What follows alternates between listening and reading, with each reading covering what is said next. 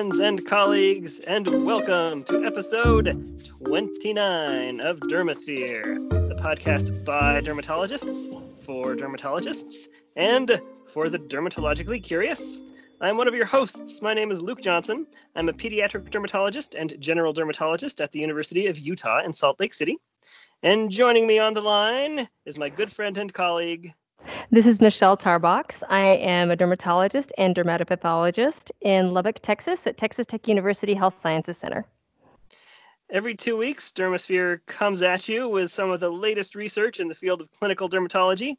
Hopefully you find it useful and hopefully it frees up some of your time so that you don't have to spend it combing through journal articles because you trust us to find some of the most relevant things to learn about. This is episode 29. And it's going to be released on June 15th, 2020. Michelle, do you know when episode number 1 of Dermosphere was released? Ooh, that's some good trivia. I do not know. June 17th, 2019. Woot! So as of this episode, we've been going for about a year. And it's been a great ride. So the first article we're going to discuss today is out of a journal called Clinical and Experimental Dermatology.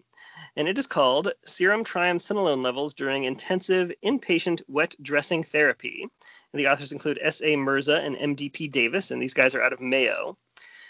So I was so happy to see that this study had been done because I had been wondering about it basically since fellowship a few years ago. So we had a couple patients back then who were adolescent kids who had such severe eczema that we admitted them to the hospital and we treated them with wet wraps. So soak in a bathtub in plain water, slather them with triamcinolone 0.1% ointment, and then they put on what they called sauna suits, which looked like they were pajamas made out of garbage sacks.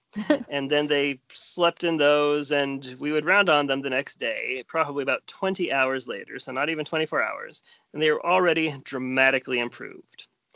That was the moment when I became a believer in wet wrap therapy, because before then I was like, whatever, they've already been using triamcinolone 0.1% ointment twice a day, and they're not better. How's this going to help? But lo and behold, my eyes have been opened, and I have seen the glory of the wet wrap. But then I started wondering, with this sort of intensive therapy, is there like an amount of systemic exposure that is significant? Do they get better not because we're putting this triamcinolone on their skin and leaving it there, but because enough steroids just getting absorbed into their blood that it's kind of like giving them a little bit of prednisone? So I was wondering about that. And then last year, you probably remember, Michelle, because we reviewed it, there was an article about how sunscreen components get absorbed into your blood in not insignificant quantities. So then I started wondering what else we put on people's skin gets absorbed into their blood in not insignificant quantities. And I thought again to these patients with their wet wraps and thought again that maybe some of this gets absorbed. In addition, I will eventually get to the article. A couple years ago, I was hanging out with some of my friends from med school, and obviously we're all doctors now, and he was saying that his son has eczema and he was using topical steroids, and he said, Luke, so how much of this gets absorbed into his blood when I put it on? And I said, none. And he said, what? You mean he's that big just because of like my genes and what I feed him? I don't believe it. And he was like, so send me some articles saying nothing gets absorbed. And I was like, look up your own articles, man.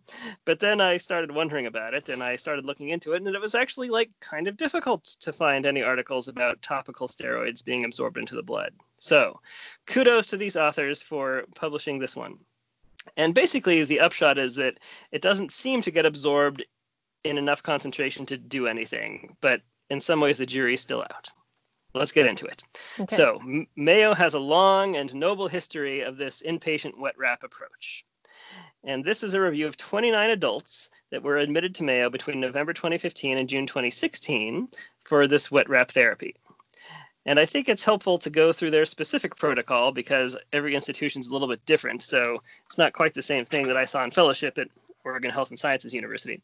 So they put hydrocortisone 2.5% cream to the face and the skin folds, and then triamcinolone 0.1% cream to the trunk and extremities. And then they said After they put on the steroids, they put on wet dressings that were dampened either with tap water or with 0.25% acetic acid. Dressings were usually in place for about 2 to 3 hours, then removed for about an hour so the patient could walk around a bit and shower and whatnot, and then wet dressings were reapplied. And they used this topical steroids, the hydrocortisone 2.5% cream and the triamcinolone cream, with every other dressing change. And they say, therefore, corticosteroids were applied about every 6 to 8 hours. And when they weren't using the corticosteroids with the wet dressings, they were just slathering up with emollients. So that's not quite what we did at OHSU, and it's not quite what I recommend people to do at home, but it's likely comparable. What do you tell people to do if you have them do wet wraps at home, Michelle? I usually tell them to, after a bath or a shower, have the person kind of be patted dry if it's a child, or pat themselves dry if it's an adult, and then apply the topical steroid to their worst areas of involvement, and then cover that with a layer of Vaseline, and then put on warm, wet pajamas, and then put over dry pajamas on top of that, and, sit in that sort of burrito style. Sometimes they wrap themselves in a robe too if it's colder. I'm in Lubbock, Texas, so it doesn't really get that cold up here, but occasionally in the winter it gets a little chilly. Yeah, down to like 60.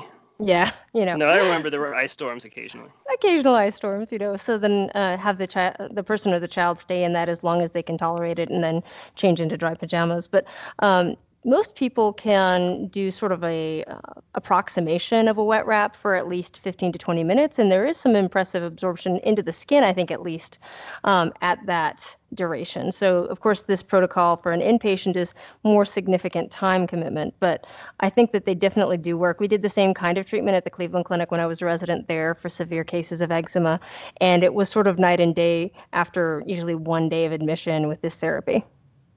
So similar to what I saw in fellowship then, and what I suggest to, mostly as parents I'm suggesting it to do on their kids, is very similar to what, I did at fellowship at OHSU.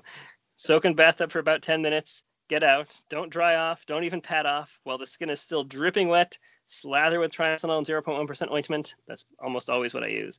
And then damp top, and then dry pajamas or sweatsuit over the top of that so they don't get chilled.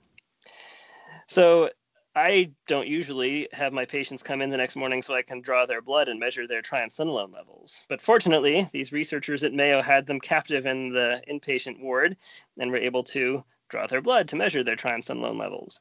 And it was low, ? In some patients, it was undetectable, and the highest it got was about 1.1 microgram per deciliter. The median was more in the 0.3 range. And it depended on the frequency of dressing changes, but it did not depend on the number of changes, the gender of the patient, the age, the body surface area, or the dressing type. So is 1 microgram per deciliter any kind of significant absorption? It's a good question. Crickets is the appropriate answer. I looked into this, and one of the only articles I could find was from 1971. And it was talking about serum concentrations of prednisone and its dependency on serum albumin concentration, and the fact that if you have a low serum albumin concentration, the frequency of prednisone-induced side effects was higher, but I wasn't actually able to find a standard blood level that's therapeutic. What did you find? 1971 must have been the real heyday of this research, because this article cites a 1971 study that looked at a intramuscular triamcinolone injection, 40 milligrams. It's a different article. It's a different article. Too. Yeah, mine was prednisone side effects and serum protein levels. Boy, 1971, those were the good old days. I was negative 9 years old. So they found the highest plasma triamcinolone concentration was at the 3-hour mark after this intramuscular injection, and it was 51.7 micrograms per deciliter. So is 1 microgram consequential? It's tough to say, and the authors agree that it's tough to say, but the implication is that it's probably not. You would want to think about, well, what's the equivalent like prednisone dose? If somebody has 1 microgram per deciliter of triamcinolone floating around in their blood, is that like I gave them 10 milligrams of prednisone or something? And they say, that's a question that cannot be easily answered. So in an attempt to answer it not easily, I looked up a little bit more. I still couldn't figure out a super satisfying answer. I did find one study that compared a triamcinolone 40 milligram intramuscular injection to 40 days of prednisone 40 milligrams a day. Sorry, Wow. 5 days of prednisone 40 milligrams a day. I feel much better about that. Yes, sorry. This was for asthma in this study. Okay. So at least somebody out there, for one indication, thought that an IM triamcinolone 40 milligrams was about equivalent to 5 days of prednisone 40 milligrams. Even though the IV equivalent of 40 milligrams of triamcinolone is 50 milligrams of prednisone, according to various steroid conversion charts. Yeah, there's like a 5-to-4 ratio there. But still, then you start feeling better about the 1 microgram per deciliter versus the 50 microgram per deciliter issue. Mm-hmm. But it's still not 100%. The authors do point out that the triamcinolone half-life in serum is 5 to 8 hours. And then another reasonable question is, can topical steroids suppress the HPA axis? Well, we know that they can, because in episode 25, we reviewed a case of a little baby who got pretty striking Cushing syndrome off of topical steroids in the diaper area. The authors of this study say that there were inconsistent results in various studies, but there was also nothing recent. So they looked at studies ranging from 1967 to 1988. So in my opinion, this is a topic that could use some reevaluation here. I'm not a laboratory scientist, but I must assume we might have some more sophisticated techniques to look at this kind of thing now. I wonder if we could use some studies that look specifically at the HPA axis suppression after wet wraps or other topical corticosteroid use with things like AM cortisol levels and urinary excretion and so on. Mm-hmm.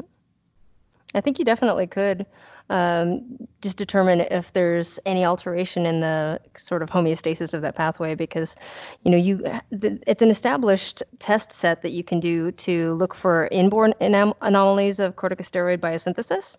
So I'm sure that you could do it for suppression. You would want to have a facility like Mayo where you have the patients captive there, so they can't complain too much when you break into their rooms at 4 a.m. to check their cortisol levels. But overall, this study made me feel a bit better when I told my med school friend that likely not enough of it gets absorbed into a significant absorption to affect your child's weight anyways. I think that is a reassuring thing for parents too, and also since we're learning more about the transcutaneous absorption of medications for dermatologists, because this is one of the tried and true therapies for patients with severe eczema flares that really does seem to work very well for them and helps to prevent them from having to get more significant agents like cyclosporin, or hopefully prevents them from having cutaneous infections because of their burden. Yep, I'm a big fan of wet wraps, and I would say this article made me a little bit more of a fan, but there wasn't much room for the needle to move anyway in that direction. Because it was already a therapy that was on your good list, which is nice. I like that. So I also have a couple of steroid-related articles to go over. The first one is an interesting article out of JAMA, so not JAMA Dermatology, but JAMA. And this is an article looking into the associations between maternal antenatal corticosteroid treatment and mental behavioral disorders in children. So this time, can I just ask, are you saying it's JAMA time? It's JAMA time. I like that. JAMA time. I like that. That is hilarious, and we're keeping that. Okay, so usually Luke gets the authors that have unusual names and are difficult to pronounce, but this time I got a couple of interesting Finnish articles to go over. And so I actually looked into the pronunciation of the first author's name, which is Katri Räikkönen. And the way that I was able to figure out that that's actually how you say it is there is a Finnish Formula One race car driver, and there are YouTube videos on how to pronounce his name. I also checked to make sure that Miss Katri is not married to Kimi, because that would be super cute. Sadly, they are not married. He married a former Miss Scandinavia named Jenny Dahlman. So sadly, not a power couple in that way, but a great author, along with her co-author, Eero Kajanti. So these researchers looked into the Finnish database. And one of the reasons that's important is that they have a national database that captures a lot of data on their patients, and it facilitates this kind of population-based research. So they were able to look at the utilization of maternal corticosteroids in the antenatal period and determine if there was an effect on mental and behavioral disorders in children. Now, As a dermatologist, you might not be familiar with the fact that maternal corticosteroids are used standardly to treat patients who may deliver their children preterm. So this is used to reduce the risk of respiratory distress syndrome, intraventricular hemorrhage, and necrotizing enterocolitis. These are things that can happen with preterm babies that are born before 30 weeks gestation. In the US in 2016, they actually expanded the use of the corticosteroids to patients between the weeks of 34 weeks and 36 weeks and 6 days if the patient was thought to be imminent to deliver within 7 days. So again, a patient that would be considered preterm. Term would be, late preterm is 37 weeks and after such. So that was an adjustment that was made in 2016. Similar adjustments had also been made in Europe in 2016, but as you're going to find out, were revised for reasons. So that means there's a greater percentage of kids being affected by the use of these antenatal corticosteroids. So if you looked only at children who were delivered preterm, really preterm, which is less than 34 weeks, that was about 2% of the live births in the country. But if you expanded that to children born between 34 and 36 weeks, that was actually up to 10%, so a much greater proportion of infants exposed. So they wanted to I remember learning about this business of steroids in medical school to help with the baby's lung maturity if they were going to be premature. And that seems to really be what this study is about. It's specifically steroids used for this purpose. And then if there's negative consequences, which there looks like there might be based on this study. So we'll probably talk a little bit about how this is relevant for us as dermatologists, but we certainly give out plenty of systemic steroids. Yeah. Well, and the other thing is, when we're talking about transcutaneous absorption of drugs, I don't think that we could get to a plasma level that would be significant. When you look at the protocols that are utilized for these antenatal corticosteroid doses, the protocol that they used in Finland is actually 12 milligrams of betamethasone administered twice, so once and then 24 hours later, which is equivalent to a total dose of 75 milligrams of prednisone with 37.5 milligrams basically once and then 24 hours later. So that's a fairly significant dose of prednisone. I think that it would be difficult to get anywhere near that with transcutaneous absorption. But I think that with systemic steroids, we certainly could. Oh, so absolutely. We start wondering again steroids. About especially the pregnancy dermatoses like pemphigoid gestationis and stuff. In patients there's a subset of patients that have severe eczema flares in pregnancy, which I think is probably related to some kind of antigenic stimulation from the baby. So one of the reasons they wanted to look into this was because there have been recent expansions in the indication for use beyond 34 gestational weeks, both in Europe and in the United States. And the data on long-term outcomes was limited, especially for infants born at term, because this is important to think about because the corticosteroids do cross the placenta and the blood-brain barrier. So there's a theoretical opportunity for these medications to impact development. So they wanted to study antenatal corticosteroid treatment and see if it was associated with mental or behavioral disorders. And so they broke the groups of children down into children born at term, so greater than 37 weeks and 0 days, patients born less than term, so 37 weeks. And they also wanted to look to see if unmeasured familial confounding elements might explain associations. So they did a sibling association where if a child was born that had a sibling and there was discordance where one of the children had to have antenatal corticosteroids and the other one didn't, they were able to compare those with the data sets of children that actually were concordant with each other. I was really happy to see that because one assumes that there's a fair amount of home life stuff that might lead you to having mental and behavioral disorders, but they corrected for that by having one sibling who had the steroids and one sibling who didn't. So basically the long story short of this entire article is that exposure to antenatal corticosteroids was significantly associated with behavioral disorders in children, specifically for those children who were born at term. The association was less rigorous for children who were born preterm, presumably because the risk of other problems related to their prematurity impacting their development was also higher. So the risks of both came up. And so the population that was preterm that didn't get corticosteroid treatments had more similar rates of complications with the preterm babies than with the post-term babies, where the baby, not post-term, but with the term babies, where the term babies that didn't have to have corticosteroid exposure generally had better outcomes than those that did have to. So they actually were able to find 670,000-ish of these children for the analysis in the total population, which were just children in this Finnish database born between the years of 2006 and 2017 that were live births that survived 1 year. So that was the total population of both treated and non-treated children, or exposed and non-exposed children. Their median length of follow-up was 5.8 years. The longest follow-up was 11 years. And of that 670,000-ish children, they actually had about 15,000 that were children that had been exposed to corticosteroids in utero. And of the children that were exposed to corticosteroids in utero, 45%, about 6,700 of them were born at term, and about 8,000 were born actually preterm. So this were the babies that were actually born before their term came up. The interesting thing then to look at was the non-exposed children. So the exposed children were about 45% of them had at term birth, and 54% had preterm birth. Of the children that weren't exposed to corticosteroids, understandably less complicated pregnancies. 96-ish% of them were born at term, and only 3% were preterm. So, different populations of babies for sure. They also had these maternal SIB pairs. They found 241,000 term-born maternal SIB pairs, so the mother was the same. And they had around 4,000 of those that were discordant for treatment exposure, so they could actually compare them as a family to kind of homogenize some of those familial risk factors. And they broke this down again into groups. So when you looked at the entire cohort, treatment with maternal corticosteroids in the antenatal period was significantly associated with a higher risk of any mental or behavioral disorder.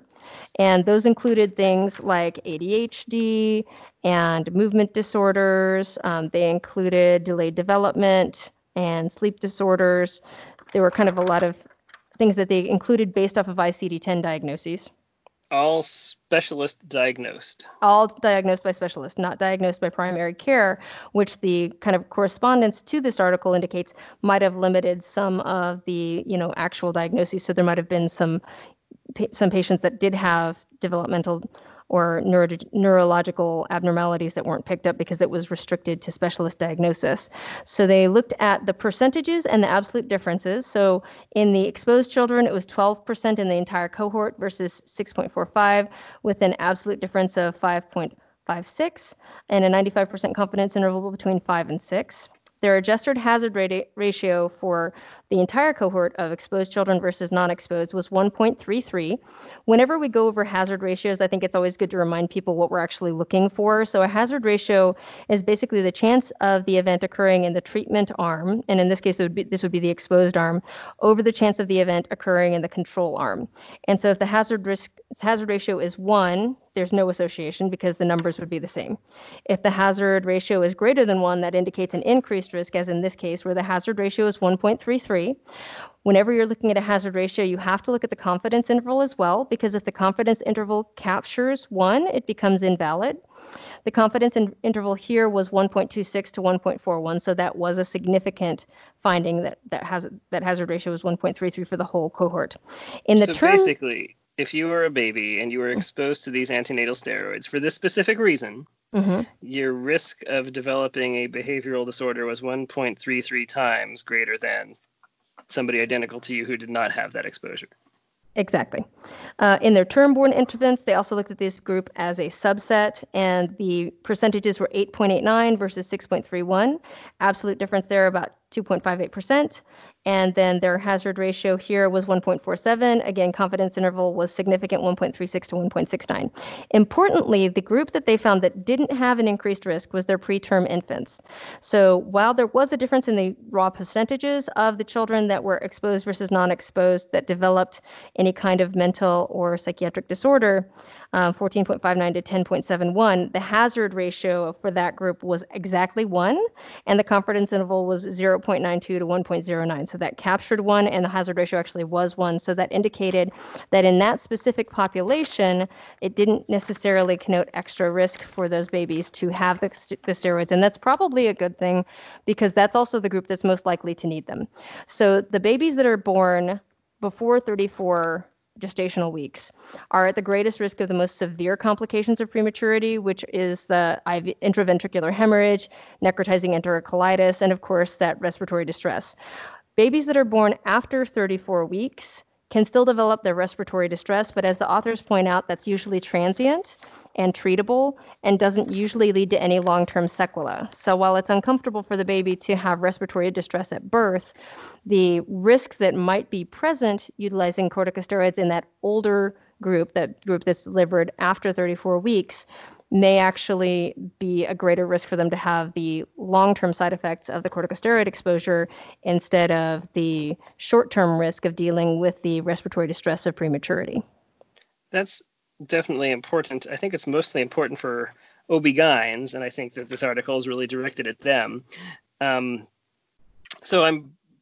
it's still somehow stuck with me as something important for dermatologists to know about.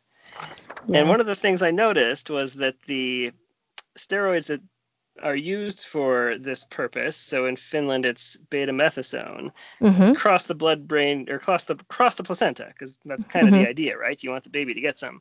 But prednisone, for example, doesn't so much. I think it's like a 10-to-1 ratio.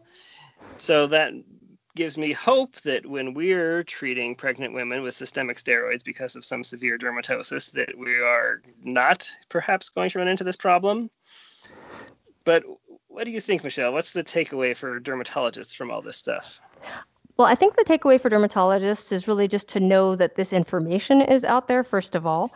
And it's important, I think, for us to know the literature that our colleagues that also treat the same patients that we treat are reading.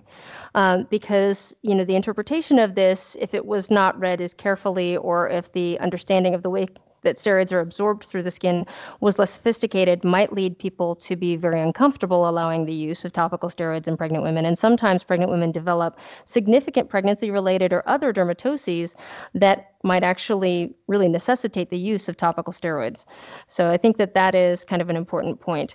There's a lot of kind of technicality that comes into this discussion that I think is, like Luke said, a little bit more relative to people who are actually treating patients as an obstetrician gynecologist. But I do think that it is important to know that this data is out there, and that is leading to the reevaluation of the protocols that are used to treat women who are possibly going to deliver a baby preterm.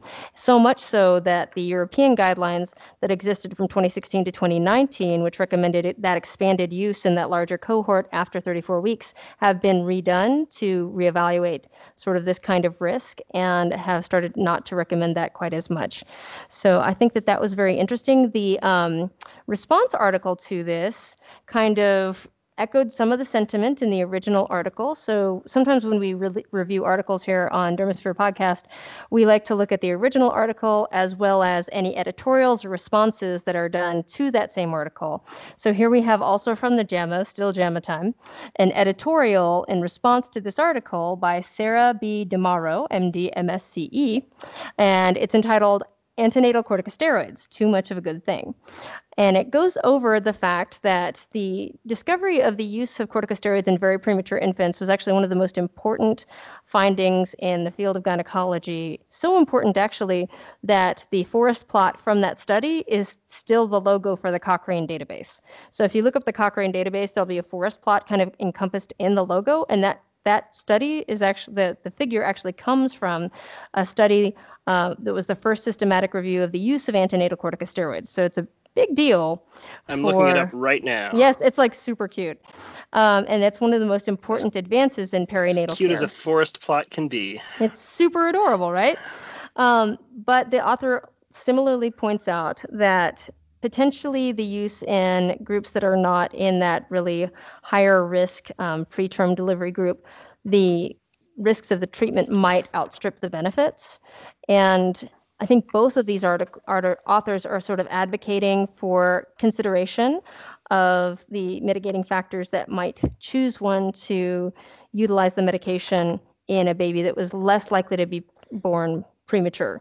Both authors also bring forth the fact that there need to be better metrics to determine which women are really at the highest risk of delivering a baby preterm. The response to the original article noticed that less than 40% of the preterm children were actually exposed to corticosteroids, which means that the number of very premature children who might have benefited from the corticosteroids didn't get the treatment, and that 45% of the corticosteroid-exposed infants were born at term, which potentially indicated that they were placed at some risk without necessarily significant benefit, that they would potentially have only gleaned a minor short-term benefit and might be placed at risk for longer-term side effects of the study. So I think that, it's something that's good for us to know is in the ether. I think it's important for us to know that, these early exposures can be important. Even some studies have shown that early postnatal corticosteroids have adverse neurologic effects that can be detected in early childhood. Interestingly, postnatal caffeine citrate, which is used to treat apnea of prematurity, leads to improvements in motor function in babies at 18 months of age and detectable up to 11 years of age. So that might also make those of us who love coffee feel better. And I just like the image of these little premature babies with little tiny cups of espresso in their bassinets. I think it's adorable. And then one other, I think, systemic thing that the response points out is that the traditional 5-year grant periods are a little short to assess developmental changes in babies. So the funding of research studies, especially for perinatal side effects, may need to be expanded to allow for capture of these later developing sequelae. So I think that that's a really interesting set of articles and something that we should be aware of, because our patients and our colleagues may be reading this literature and utilizing it to extrapolate the importance of our use of topical or systemic corticosteroids in pregnant women. Of course, we're all hopefully very careful when we treat people in that group, but important, I think, to know.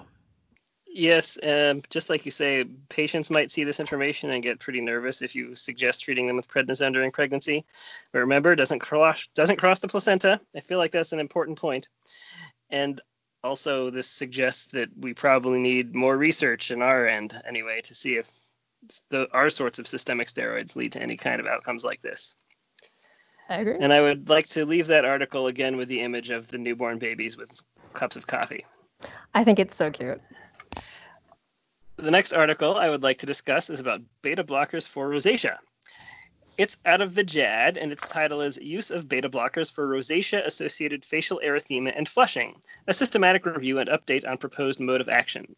And the authors include J. Lager, R.J.B. Driessen, and these folks are out of the city of Nijmegen in the Netherlands. Oh, like Nijmegen breakage syndrome. That's how I always remember that. Yeah, so Nijmegen breakage syndrome, I actually had a patient with this in fellowship, and it's like ataxia telangiectasia, except without the telangiectasias, if I'm remembering it correctly. I think that's But they right. still have the immunosuppression, and this patient had cutaneous findings because of that. Anyway, so I was excited to see this article because I often find myself telling patients we're a lot better at treating the papules and pustules of rosacea than we are at treating like the flushing and the telangiectasia type.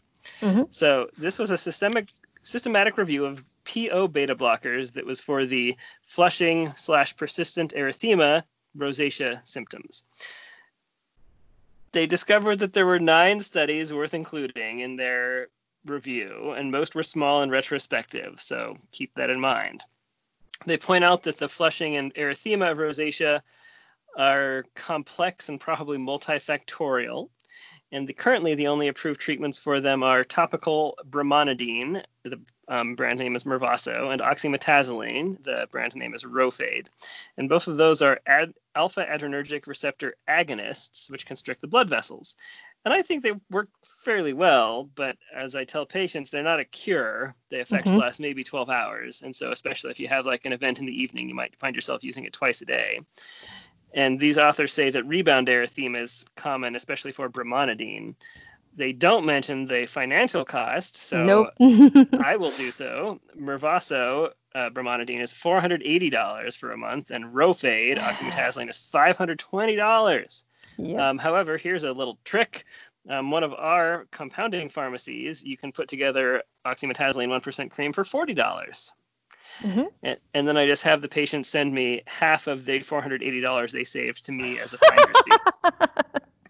And we know that lasers like PDL are also an option for these things, but the authors of this study say it's kind of out of the scope of this particular review. So I found myself kind of enjoying a review of the physiology of this stuff, because I hadn't been exposed to this since medical school, I don't think. So let's review some physiology. I don't know if this is bell worthy. Could be. I think it could be. Busted out the bell yet. Yeah. So the bell means pimpable content. So if you're at an academic institution, you might ask your learners this, and learners, this means you might get asked about it, especially on a test or something. So first you have sympathetic nerves, and they send impulses, and those impulses release catecholamines. And those catecholamines, like epinephrine and norepinephrine, or if you're British, adrenaline and noradrenaline, they bind to receptors, which are called adrenoreceptors. And adrenoreceptors are present in lots of tissues, including blood vessels. And in addition to these sympathetic nerves that are specifically sending catecholamines out to bind there, there's also just catecholamines circulating in your bloodstream, and those also can bind to those receptors. There are 3 types of adrenoreceptors, alpha 1, beta 1, and beta 2. Not exclusively, alpha receptors are in cutaneous blood vessels, and we know that alpha agonists cause constriction of the vessels. I like to remember that by looking at the Greek letter alpha and imagining myself grabbing its 2 little tails and pulling. I like it. Imagine the little hole getting smaller in the middle. Beta 1 receptors are mainly in the heart, and you have 1 heart, beta 1, that's how I remember that one. And beta 2 receptors are in the lungs. You have 2 lungs, at least most of us do. They're also in the GI tract, the blood vessels, and then the skin and keratinocytes and fibroblasts. So a beta blocking medication can block all those types, or it can block just 1 or 2 types. So this is why they're sometimes called selective versus non-selective beta blockers. So especially if you're going after stuff in the skin, ideally, you don't want to mess with beta 1 because that's basically just in the heart. But sadly, oftentimes we do. So presumably in rosacea, beta blockers reduce erythema by blocking the beta 2 receptors on the smooth muscles of cutaneous arterial vessels. And so without that, they constrict. And they also can reduce anxiety and tachycardia, mainly perhaps through their cardiac effects, and we know that anxiety and tachycardia can perhaps exacerbate flushing reactions. Now, as a pediatric dermatologist, I mostly think about beta blockers because we use propranolol to treat infantile hemangiomas. So do infantile hemangiomas have a bunch of adrenergic receptors? Well, it's confusing. When I was a fellow, one of my mentors provided me with an article that purported to explain why propranolol might work for infantile hemangiomas. And I read it at the time, and I became confused. And so about a week ago, in preparation for this article, I looked at it again, and I again found myself confused. So I've decided that means it's not a problem with me, it's just confusing. So I would say that why propranolol works for infantile hemangiomas still is not super well known, but there probably are some adrenergic receptors in there, but that's not the whole story. All right, back to rosacea. So in the 9 studies that they included in this review, all of them examined 3 different non-selective beta blockers, nadolol, carvedilol, and propranolol. Okay, so those are all non-selective. An example of a selective beta blocker is atenolol. So these were effective, but in small numbers because these were small studies. So we're talking like 10 patients or so. And the most evidence seems to be for carvedilol and propranolol. And the authors of this study suggest that carvedilol may be the more tolerable of the 2. In terms of dosage, so again, if you want to do this for some of your patients with erythema and flushing of rosacea, carvedilol was started at 3.125 to 6.25 milligrams. Why does carvedilol come in such bizarre dosing? What was wrong with just making a 3 milligram tab? It makes you wonder if it's already designed to protect like the trade named drugs. Sometimes they do that with the weird percentages and dosages. Oh, like hemangiol. Yeah, 4.28 or something like that. So that 3.125 to 6.25 milligrams was 2 to 3 times daily and titrated up to a max of 31.25 milligrams per day. Propranolol was started at 10 milligrams TID and then titrated up as tolerated until symptoms improved, which was generally somewhere between 20 and 40 milligrams 2 to 3 times a day. Nadolol, one of the nice things about Nadolol is that it's a once daily dose, but there's very limited data on its use. The most common adverse events are bradycardia, hypotension, bronchospasm, dizziness, somnolence, and fatigue. Propranolol has a few more, which perhaps is why the author suggests carvedilol might be a better choice. It includes diarrhea, nausea, and sexual dysfunction in males. And if you're giving them to a baby for an infantile hemangioma, the most concerning side effect is hypoglycemia, which doesn't seem to be as much of an issue in adults, but the idea is that it can kind of mask the symptoms of hypoglycemia, and then things can get worse and worse. Mm-hmm. All beta blockers can exacerbate asthma and psoriasis. Woo! So in residency, I invented a mnemonic about the things that exacerbated psoriasis, and it was the things that got your psoriasis blazing. BLASIN. I love this. Beta blockers, lithium, antimalarials, steroid withdrawal, and interferon. Interferon covers the I and the N at the end of blazon. I like it. So I like it there a you lot. go. Very nice. So they can make psoriasis bad. They can even maybe unmask it or sort of cause it. So if you've got somebody with new onset psoriasis, you might look at their med list, beta blockers. If you're thinking of doing this for one of your rosacea patients, you should know that the contraindications for beta blockers are congestive heart failure, though I think there's people with congestive heart failure on beta blockers. Just like, let my med school friend who doesn't know too much about topical steroids take care of him. He's a cardiologist now. You don't want to give beta blockers to somebody in cardiogenic shock. I sure hope they're not coming into my dermatology clinic anyway. Bradycardia less than 50, atrioventricular block, hyperactive airway disease, because remember, it's got the asthma issue, and then Raynaud's disease, so that's something to look out for. And the authors say you should monitor heart rate and blood pressure, but they don't go into any further detail, aside from, I guess, bradycardia less than 50, you want to stop. They do point out that 10 to 20% of the patients in these studies discontinued therapy due to adverse events, so that's a fairly high rate, but that means, 80 to 90% of people wanted to keep taking them, presumably because they were effective. They pointed out finally that topical beta blockers like timolol haven't been studied. Something you can potentially do. I know. I was thinking that while I was reading this. I was like, ooh. And they point out there are a few other things that people have tried. Some people tried clonidine. It didn't work. Ondansetron, strangely, worked for 2 people in a couple case studies. Interesting. Prostaglandin-mediated flushing possibly there.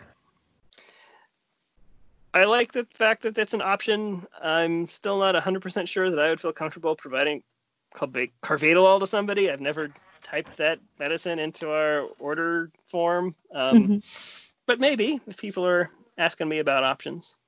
I've had a couple of patients that had rosacea with sort of emotionally mediated flushing that was disturbing to them in their job performance that we've treated successfully with propranolol, and they've really responded positively to that, had a good clearance of it, felt better. Propranolol is generally pretty well tolerated. Some people take it for like performance anxiety. One thing you want to be aware of, though, is with all of the beta blockers, if you have a patient who has rosacea and is also a telogen effluvium patient, beta blockers do tend to sometimes induce hair shedding. So you want to be thoughtful about using it in a patient who also has hair loss, because you might make the rosacea better but make the hair loss worse. Pro tip. Yeah, they didn't mention that in the study, but I'll look out Rock for in it. a hard place. Speaking of alopecia, look at that segue. I am unreasonably proud of myself right now. So I have an interesting article out of the JAD, and this is by authors Carlos Gustavo Wambier and many other authors, and senior author Andy Gorin et al. And et al. There's a lot of them. And these are authors out of Spain, as well as the Department of Dermatology in Rhode Island. And the article is called Androgenetic Alopecia Present in the Majority of Hospitalized COVID-19 Patients, the Gabrin Sign. And so they have a nice photograph of Dr. Frank Gabrin at the beginning of this article. He was the first United States physician that actually died of COVID. He was a really interesting person. He was an emergency medicine physician, and he was actually a survivor of bilateral testicular cancer. He went to the University of Pittsburgh for undergraduate, and then got his Doctor of Osteopathy degree, so he was a DO at the Philadelphia College of Osteopathic Medicine.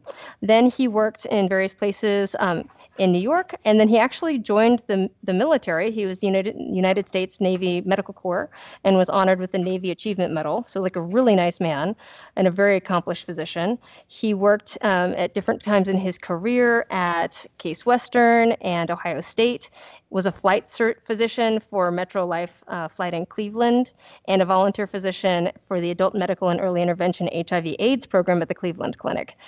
So it sounds like he was one of the really amazing people who I've heard speak of him that he taught hold sort of a reverence for him. So it's a real tragedy that this gentleman's life was lost to COVID-19. The reason that they want to kind of name this presentation the Gabrin sign is that Dr. Gabrin was a very handsome fella. He did have androgenetic alopecia. And some of the studies that have been done thus far for the patients who are hospitalized and have bad outcomes from COVID-19 show a disproportionate amount of them displaying androgenetic alopecia. In this study, they found that 42% of women and 79% of men that were hospitalized for COVID-19 had androgenetic alopecia. For reference, the prevalence of androgenetic alopecia in women is 13% if you look at all comers, if you look at 13% if you have premenopausal women, overall about 19%. For those in their ninth decade, about 32%. So 42% of women is an overrepresentation, and about half of men, so about 50% of men in the general population might have androgenetic alopecia. 79% of those hospitalized for COVID-19 had it in this study. So they looked to see what the connections might be between COVID-19 and androgenetic alopecia. They wanted to look and present some further epidemiologic evidence that androgen sensitivity, which is one of the mediators of androgenetic alopecia, may be associated with severe symptoms leading to hospitalization due to COVID-19. They had a previous report that they cited that was limited to 41 males. This communication adds more patients to that through 3 tertiary hospitals in Madrid, Spain. And they indicate that the patients were actually randomly examined by dermatologists that were assisting with the overwhelming amount of admitted patients. So these were dermatologists that had been redeployed, as it were, to work as more general physicians. And so they started to record the age, gender, and alopecia diagnosis of those patients with COVID-19 that they were taking care of. For the male patients, alopecia severity was evaluated using the Hamilton-Norwood scale for males, and for females, they used the Ludwig scale. And a couple of episodes ago, we actually reviewed some of these hair loss scales, if you want to go back and listen to that. The scores were categorized into groups: no alopecia for patients who were either a Hamilton-Norwood scale of 1, or if they were Ludwig scale 0, so that's the no alopecia group; moderate androgenetic alopecia for the Hamilton-Norwood scale of 2 or the Ludwig scale of 1, and severe androgenetic alopecia for scores above those. They had 175 individuals with confirmed COVID-19. Among the patients, 122 were males and 53 were females, and this is in keeping with the data coming out of a lot of countries, which indicates that the severest symptoms are going to be represented disproportionately in male patients. I think we mentioned that in our COVID bonus episode, which we released, 4 to 6 weeks ago or something like that. Mm-hmm. We talked about this business of androgen stuff being involved. So the manlier you are, the more likely COVID is to strike you down. So, it's like the Lex Luthor. It goes after Superman. Oh my goodness. Well, it goes after Lex Luthor more than Superman. Superman's got I guess that's true. Yes. I know. Is Lex Luthor manlier than Superman? I mean, well, I've always kind of thought that Lex Luthor had alopecia totalis, though, because it happened really fast for him. But anyway, we digress. You know more about his background than I do. I do. Okay. Kudos. I was quite the Smallville queen when I was in residency. Loved that show. Okay, so overall, 67% of the patients that presented with COVID-19 had clinically relevant androgenetic alopecia, definitely an overrepresentation of the general population rate. And the frequency of androgenetic alopecia, as I said earlier, was 79%. The frequency of androgenetic alopecia in females was 42% in these sick hospitalized patients.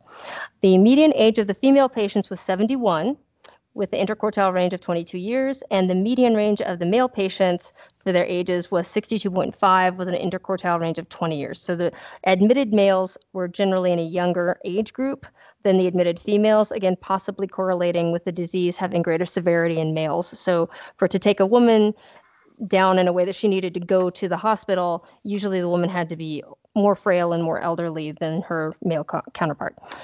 So they, in both groups, when they looked at those with no alopecia, the ages were kind of all over the place. But when they looked at the groups that had severe alopecia, the higher age distribution was present in both groups. So if the patient had severe androgenetic alopecia, they were likely to be an older patient. Now, some of that is possibly the fact that as we age, more of us are going to develop alopecia. But it is interesting that there was a connection there. They wanted to look at the prevalence of age-matched males in a similar Caucasian population. Their reference population was between 31 and 53%. I think about 50% is what we normally talk about in this country. And the female population with the highest androgenetic alopecia prevalence reported that they cite here was 38%. Here we talked earlier about how you can have up to 32% in the ninth decade. This was for patients over the age of 70. So both groups definitely overrepresented patients who had androgenetic alopecia. The reason they think this is important is that if the hypothesis of androgen-mediated COVID-19 severity is demonstrated in larger studies, then anti-androgens could potentially be used in the treatment of COVID-19. There have actually been some animal studies that have looked at this, including a study on male mice that were administered a lethal dosage of SARS-CoV. And then some of those mice were given flutamide therapy, which is an anti-androgen. 20% of those mice demonstrated a protective effect when they were given the flutamide. So that is potentially the direction we could go with some therapeutic options. Anti-androgens potentially could be studied in the treatment and prophylaxis of severe COVID-19. They point out that the size of the sample and the lack of a control group are limitations in the study. They also noted that since dermatologists actively graded AGA, observer bias was possible, and the precise androgenetic alopecia rate in age-matched non-admitted COVID-19 patients was still known.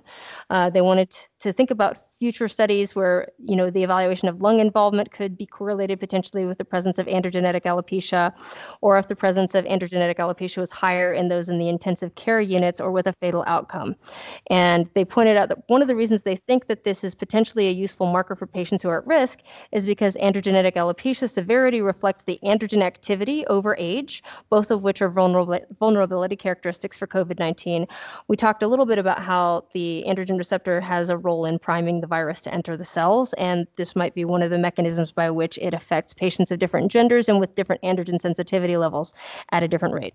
They make a point to distinguish telogen effluvium from androgenetic alopecia, and I do think we're going to see a huge number of patients with telogen effluvium that recover from COVID-19 because it is such a severe illness.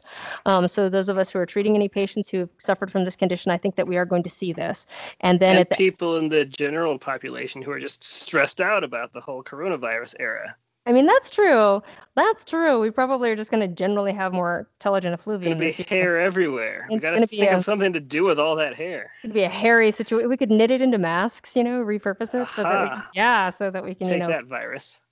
It might be, who knows? Maybe hair masks are the magic bullet that help us to get over this. You heard it here first, folks. We're going to trademark it. Dermosphere hair masks. Protect yourself from COVID-19 and utilize your shedding hair from telogen effluvium due to all the stress. Guaranteed to be 90% louse-free. Oh, Lord.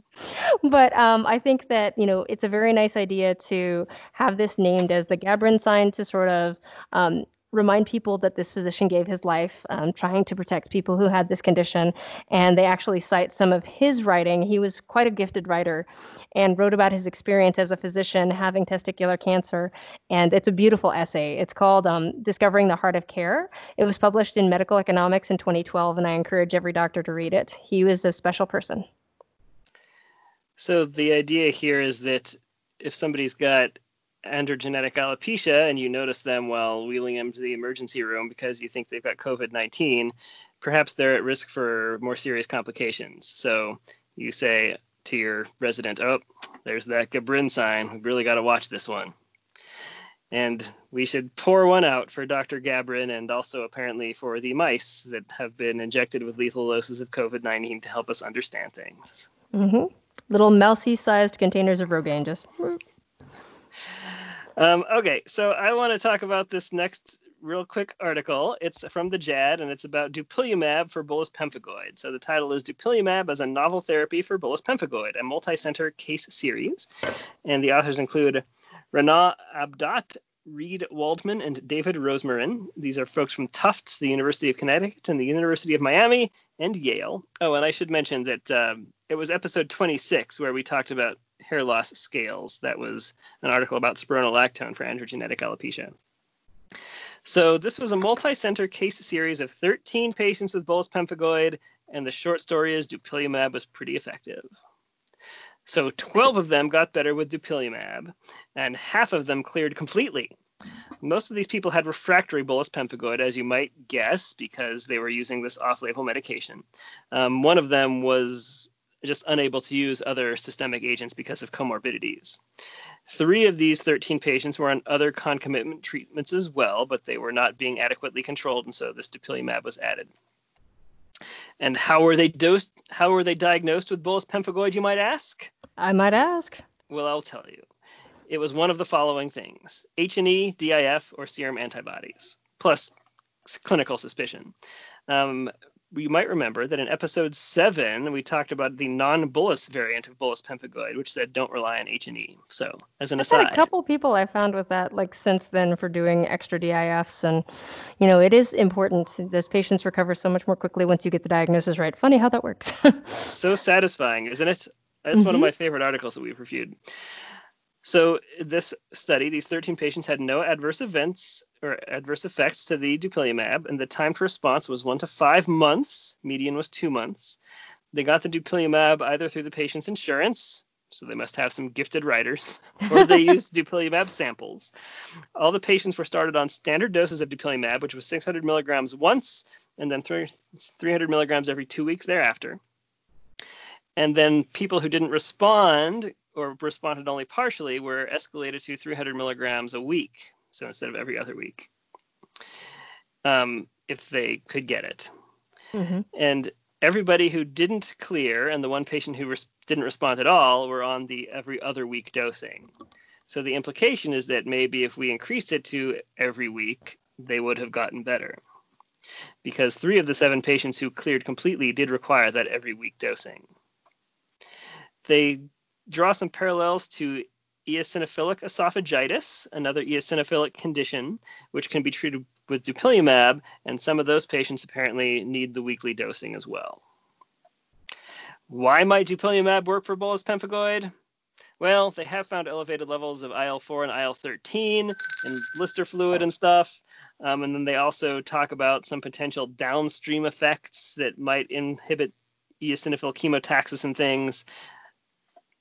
But I think for our purposes, the important thing is that it might work. So maybe try dupilumab if you've got somebody with bullous pemphigoid who's not a candidate for other medications or has failed them. And as the authors point out, it would be real nice to have a systemic agent that's immunomodulatory rather than immunosuppressive for this condition. Especially since most of the patients are elderly or older adults, it would be really nice to be able to avoid having to do severe immune suppression for them. Yes. As an aside, just as long as we're talking about dupilumab, 2 weeks ago or so, it was approved for children age 6 and up. Woot, Yay! woot! Yay! So the pediatric dermatologists are all very happy about that. That's very exciting. The dosing is weird, though. It's 600 milligrams once, so the same dose you would give to an adult, not the 400 you'd give to a teenager. And then it's 300 milligrams every 4 weeks instead of every 2 weeks. So I don't really get it from a pharmacokinetic standpoint. If this medicine can be dosed every 4 weeks, then how come other people have to get it every 2 weeks? That is interesting. I'm so excited to hear that that's approved for pediatric patients over the age of 6. That is very, very cool.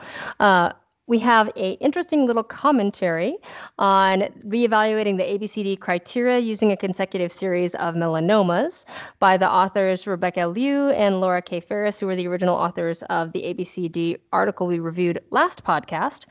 This was published in the JAD in May. Both of these physicians are from the University of Pittsburgh. And this was basically a response to Dr. Goldsmith's letter in response to their original paper. So they which wrote a we paper. also reviewed. Yes, we did. So they wrote a paper, Dr. Goldsmith wrote a letter, and they're writing a letter back now. So a nice little dialogue going on here in the literature. So this is a response to the letter for the research of the ABCDs in melanoma. They point out that the intent of their study was to evaluate a series of consecutive melanomas and look for the true prevalence of ABCD characteristics. If you recall from our discussion of Dr. Goldsmith's letter, his kind of point of passion was that the D in the ABCD criteria should be rebranded, as it were, to be for dark color instead of for diameter, and that the colors are potentially more relevant than the size of the lesion. So the authors of this response letter now and the original study point out that when studying the color criterion, the colors dark brown and black were options for the 3 evaluating dermatologists, and they found that for all lesions for which color could be evaluated and met their consensus criteria, 69.1% of the lesions had dark brown or black pigmentation. And for melanomas less than 6 millimeters, 67.8% were either dark brown or black. So color was a common element among melanomas that were both larger and smaller, that dark color. They didn't include dark color in their findings initially because they hadn't compared them to the patient's other melanocytic lesions. So the photography that was used to evaluate the lesions for the study were focused on the lesion to be biopsied. So there wasn't a representative view of the whole patient to see if the melanoma was darker than the patient's other nevi. They cite, right. So you wondered what the definition of dark was. Is it Right. dark compared to like some generic brown paint that you have next to you, or is it dark compared to their other moles? In which case, isn't it kind of like the ugly duckling thing? Yeah, I have thought that, if we're talking just about darkness as a measure of comparison against other melanocytic nevi, that sort of falls into the ugly duckling sign. I think that the qualification of the lesion as black or not is a little bit more of an objective criteria.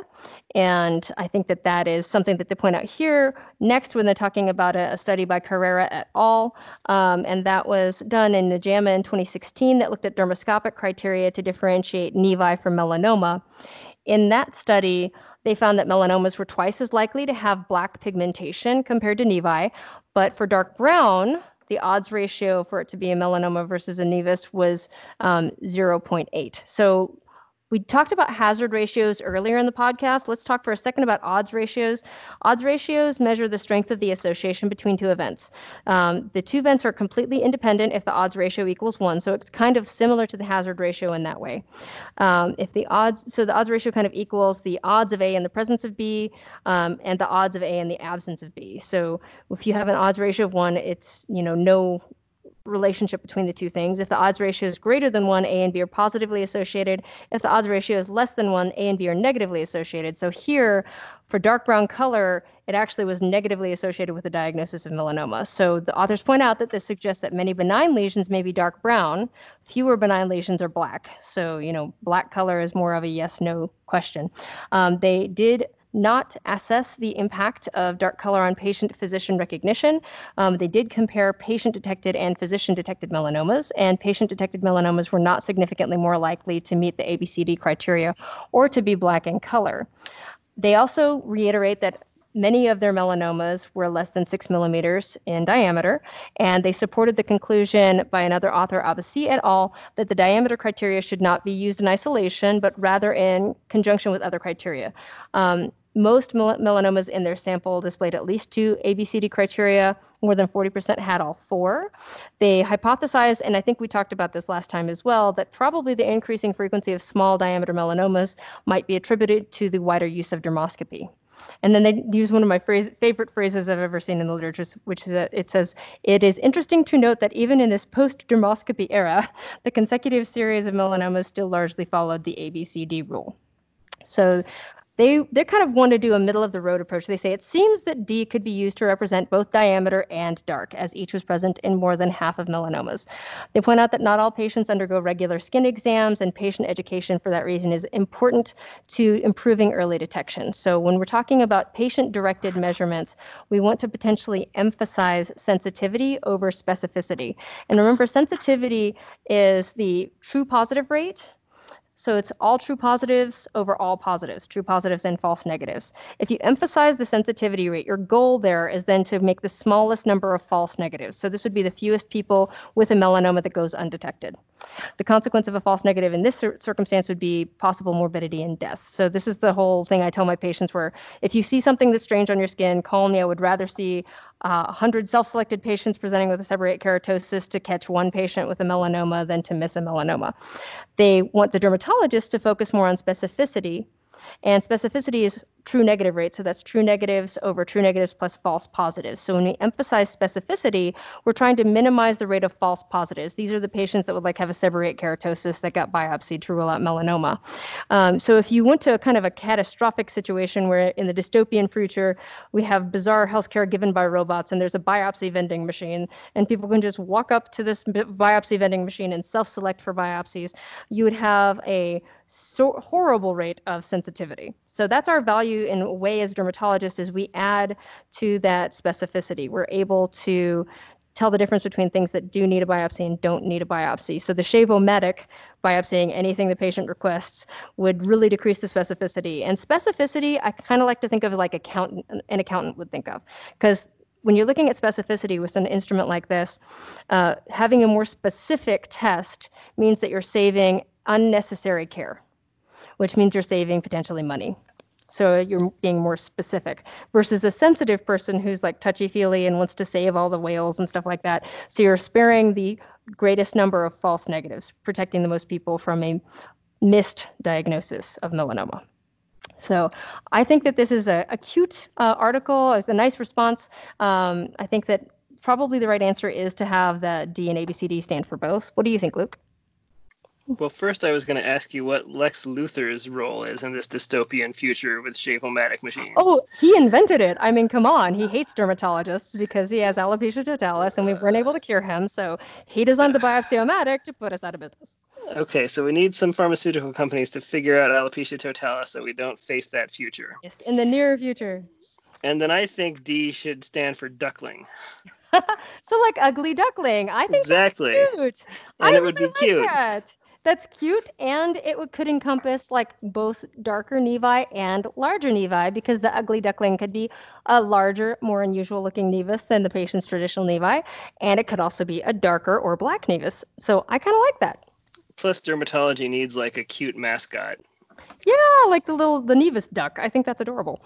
And then I have the shortest, quickest last article, which is something I love because I'm a dermoscopy nerd, and this is an article about using dermoscopy to actually diagnose Lisch nodules on brown eyes, which I thought was pretty cool. This is out of the International Journal of Dermatology by authors Soumaya Gara and Faten Zeglawi et al. They're from Tunisia, and they report on making the diagnosis of neurofibromatosis, 1, by detecting Lisch nodules utilizing dermoscopy to look at the iris. And they have a group of 6 patients that they performed non-contact dermoscopy on. I'm glad they didn't put the dermatoscope on the eyeball. That seems like that would be mean. They looked at 4 patients that were male and 2 patients that were female, age 3, 12, 16, 19, 24, and 31. And these patients were selected because they had multiple cafe au lait spots, or they had axillary freckling or neurofibromas. And they were able to detect the Lisch nodules in all of these patients as a lighter, sort of protuberant lesion on the surface of the iris.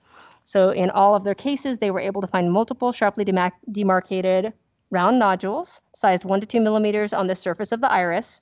The color here was lighter than the background brown. Now that's important that these patients all have brown eyes. In patients with blue eyes or lighter colored eyes, the Lisch nodules will actually show up as brown spots. So I was taught that these are kind of little, almost like melanocytic hamartomas of the iris. So I always thought of them as like little teeny tiny nevi of the irises. And they point out that the utility of dermoscopy is helpful because slit lamp exam is the sort of gold standard to make these diagnoses, but sometimes getting a patient in to see ophthalmology can create a delay, and potentially if there's access to care issues, a dermatoscope is an easy handheld device They were able, in all patients, even the younger children, to photographically and dermoscopically evaluate the children, although they point out that a few attempts were sometimes necessary in the younger children. Their youngest kid in this was a 3-year-old. And they point out that the cafe au lait macules and intertriginous freckling are early signs of neurofibromatosis, followed by Lisch nodules, with a prevalence of 40% at the age of 4 and about 70% at the age of 10. So I think that is bellworthy.